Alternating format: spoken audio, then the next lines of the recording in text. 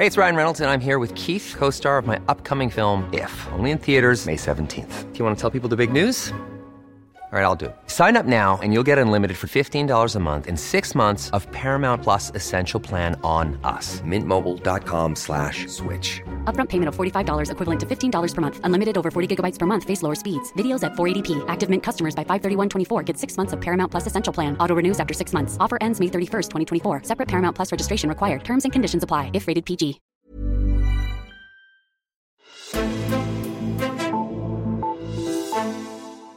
I sidste uge blev første fase af regeringens klimaplan præsenteret. Ved siden af finansminister Nicolai Wammen, der stod miljøminister Lea Wermelin og klima- og energiminister Dan Jørgensen. Men selvom hovedtemaet det handlede om klima og alt det grønne, ja, så var det altså ikke nogen af de ministre, der har det som hovedfokus, der præsenterede den grønne klimaplan. Nej, det var manden på pengekassen over i Finansministeriet.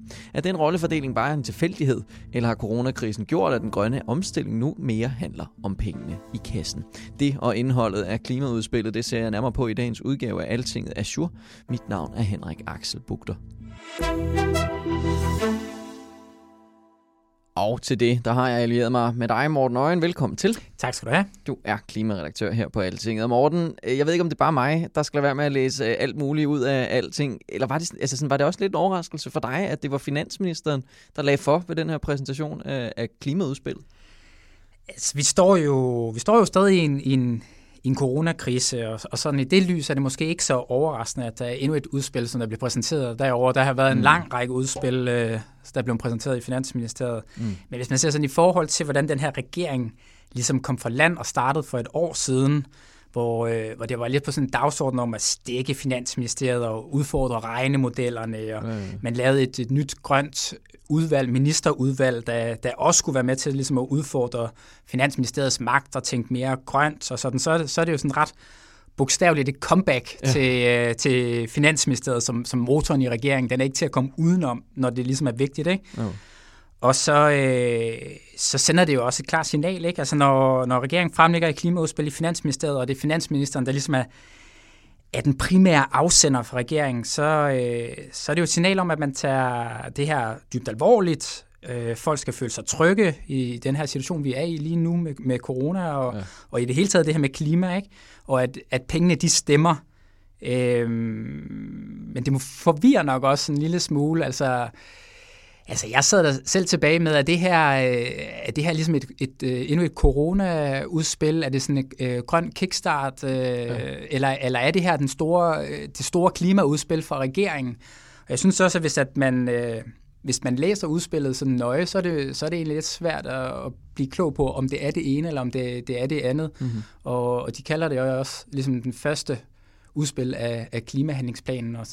Og samtidig så var det noget med, at vi skulle komme mere grønt ud af den her coronakrise. Ja. Så det vil meget, ikke? Jo.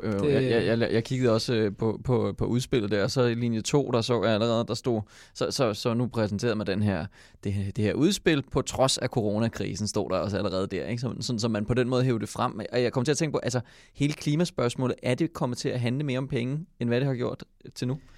Altså, jeg tror, en regering til hver tid vil sige, at det handler om penge, og pengene skal stemme, og alt det der. Men det er klart, at i skyggen af coronakrisen, og som vi endnu ikke ved, hvor dyb den bliver, og hvordan den ligesom sætter sig på eftertiden, når man ser arbejdsløshedskøen vokse, virksomheder, der går konkurs, så er det i hvert fald ikke et tidspunkt, at der er nogen regering, tror jeg, der har lyst til at komme ud og udskrive nye regninger. Så derfor var det vigtigt for regeringen, tror jeg, med det her udspil, ligesom at sende et signal om, at jo vist tager vi klimaet alvorligt, men lige nu, så er der andre ting, der er mindst lige så vigtige, og at man måske også lytter mere i øjeblikket til DI og de virksomheder, som der har siddet i regeringens klimapartnerskaber, end man lytter til Klimarådet, som ellers er dem, der skal rådgive regeringen i klimaspørgsmål, ikke? Og som det ligesom bliver sagt som sådan en reklame motto i løbet af pressemødet flere gange, så lød det, at det skal ikke gøre ondt, men det skal gøre muligt, som sådan et mantra, ikke? Jo, okay. Lad os prøve at kigge lidt på de tiltag, der så rent faktisk blev præsenteret i det her udspil. Hvad kom de med? Jamen, de har præsenteret flere ting på forhånd. Der var sådan en tretinsraket, kunne man kalde det op til. Men hvis man kigger på udspillet sådan overordnet, så udlægger de 6 spor, kalder de det. Hvorfor de lige er landet på det, er lidt svært at blive klog på. Der er en del af det, der handler om, at der afsættes penge til forskning i energiteknologier. Ja. Det er sådan noget med energilæring for eksempel. Det er noget, man håber meget på. Det er også noget, der ikke rigtig giver noget lige nu og her, men det håber man på, at det gør i fremtiden. Ja. Men ellers så det, der fik den største opmærksomhed, var jo det her med de 2 energiøer. Man ønsker en ude i Nordsøen og en i Østersøen, nærmere Bornholm. Man har også det her med, at man vil have sat gang i udfasningen af oliefyrene og naturgasfyrene. Og så var der også, det var jo allerede præsenteret inden, så var der også det her affaldsudspil. Ja. Det med, at vi skal sortere mere af vores affald, og meget mere af vores affald skal genbruges, så det ikke ender i de her energiovne og bliver fyret af og udleder en masse CO2. Lad os tage de der energiøer lige om lidt først. Det der affaldsudspil, eller affaldsdelen, der var alt muligt med EU, og der var en masse forskellige ting. Kan du lige forklare, hvad affaldsdelen, ligesom, hvad der var snakken der? Jamen, overordnet kan man sige, at det måske lidt var noget, at man ville have gjort alligevel. Det har været noget, vi egentlig også ville have gjort allerede for lang tid siden. I hvert fald en stor del af det. Det er ikke nyt det her med, at vi skal sortere mere. Vi skal komme derhen, hvor vi kan genbruge vores affald. Problemet er jo altid, hvordan gør man det i praksis, og hvor langt kan vi ligesom nå alene i Danmark, og fra EU's side, der har man ligesom tilskyndet til, at man skal have et marked for det her. Og det kan man få, hvis det er, at man får sorteret affald i de samme kategorier i de forskellige lande. Så fra EU har ligesom blevet bestemt, at man skal sortere sin affald i 10 kategorier. Og det er ligesom det, vi skal til at gøre nu, ikke? Fordi at så kan man ligesom lave en virksomhed, der kan finde ud af at genanvende inden for en del af plastik for eksempel, eller for glas eller et eller andet, ikke? Og så kan man måske få noget marked på den måde. Så det er ligesom det, vi skal i gang med at implementere nu, ikke? Og det betyder ikke nødvendigvis, at vi skal have 10 skraldespande stående inde i køkkenet. Nej, det der har været nogle ordfører, som er blevet bestormet af nervøse vælgere, som der frygtede, at de skulle til at lave deres køkken om for at få plads til alle de skraldespande. Men i udspillet står der, at man skal regne med en 2-4 skraldespande eller sådan noget. Men det ændrer ikke på, at man måske centralt så, eller nede på vejen, kan sortere i flere fraktioner, som man kalder det. Okay.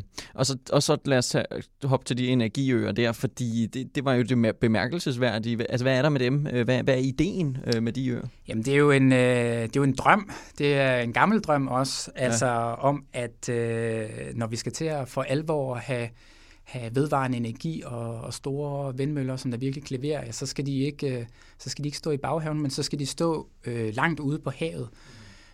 Og være kæmpe store, og hvis man kunne lave en ø simpelthen ude i vandet, så kan man ligesom samle de kæmpe store møller derude, hvor vinden rigtig blæser, og man kan drage alle mulige fordele ved at kunne samle det ude langt ude på havet, ikke? Det rejser også nogle tekniske problemer i forhold til at bygge sådan noget. Altså, havbunden skal helst ikke være for langt ned, for så bliver det for dyrt og teknisk umuligt og sådan noget, ikke? Så det er lige med at finde det helt rette sted, hvor vinden også blæser rigtig meget. Men tanken er jo, at hvis man kan lave de her energiøer for alvor ude i Nordsøen, så kan det faktisk blive sådan et power center for store dele af Europa, hvor man kan komme til at producere rigtig, rigtig meget strøm. Og det er også det, som de ligesom lægger op til her, ikke? Mm-hmm.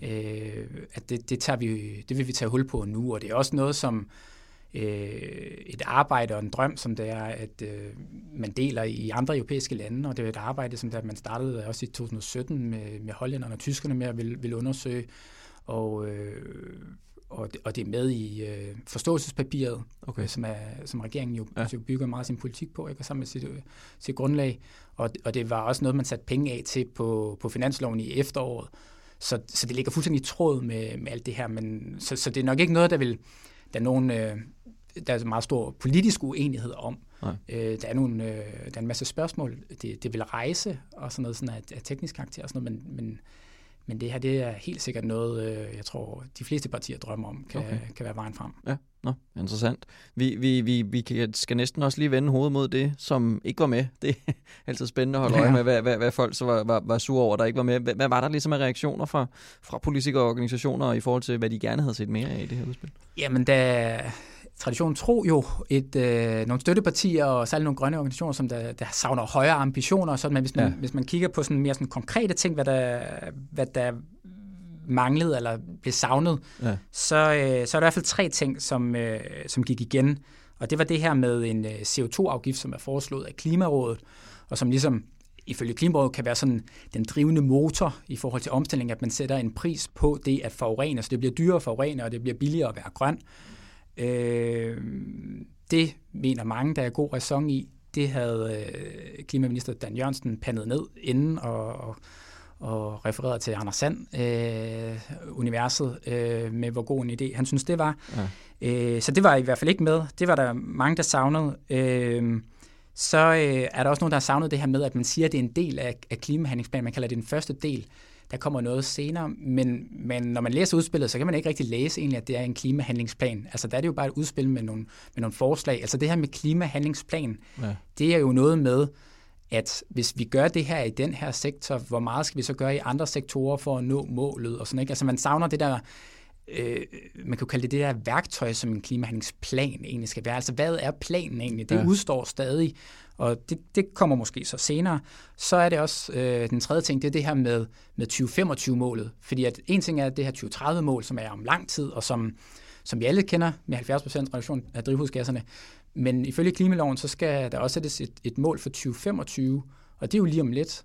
Og som en af ordførerne sagde, at det virker lidt mærkeligt, at når man nu begynder at komme med de her klimaudspil, at 2025-målet så åbenbart er det sidste, man skal komme med, og ikke det første. Ja, klart. Så det var i hvert fald noget af det, som de savnede, ikke? Jo.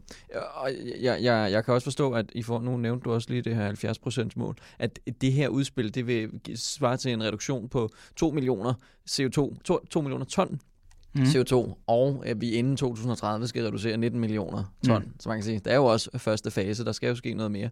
Nu skal der jo forhandles om det her udspil i Folketinget.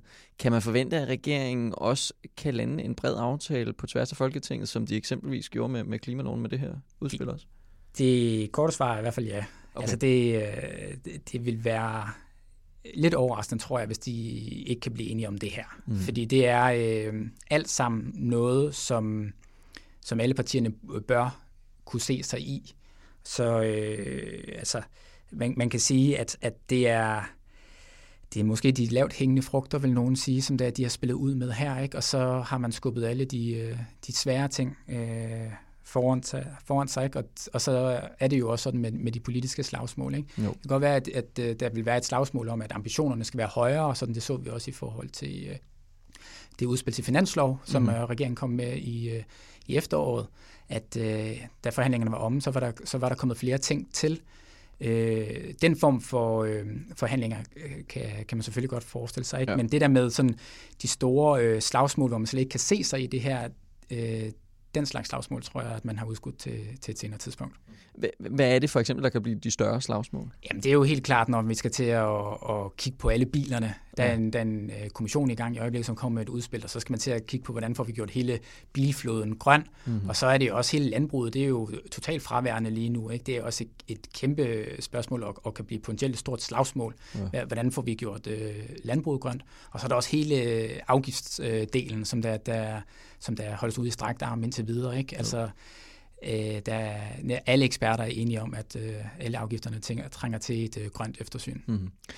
Morten Øjen, Altingets klimaredaktør. Mange tak, fordi du kom forbi studiet og gjorde os klogere. Det er mig, der takker.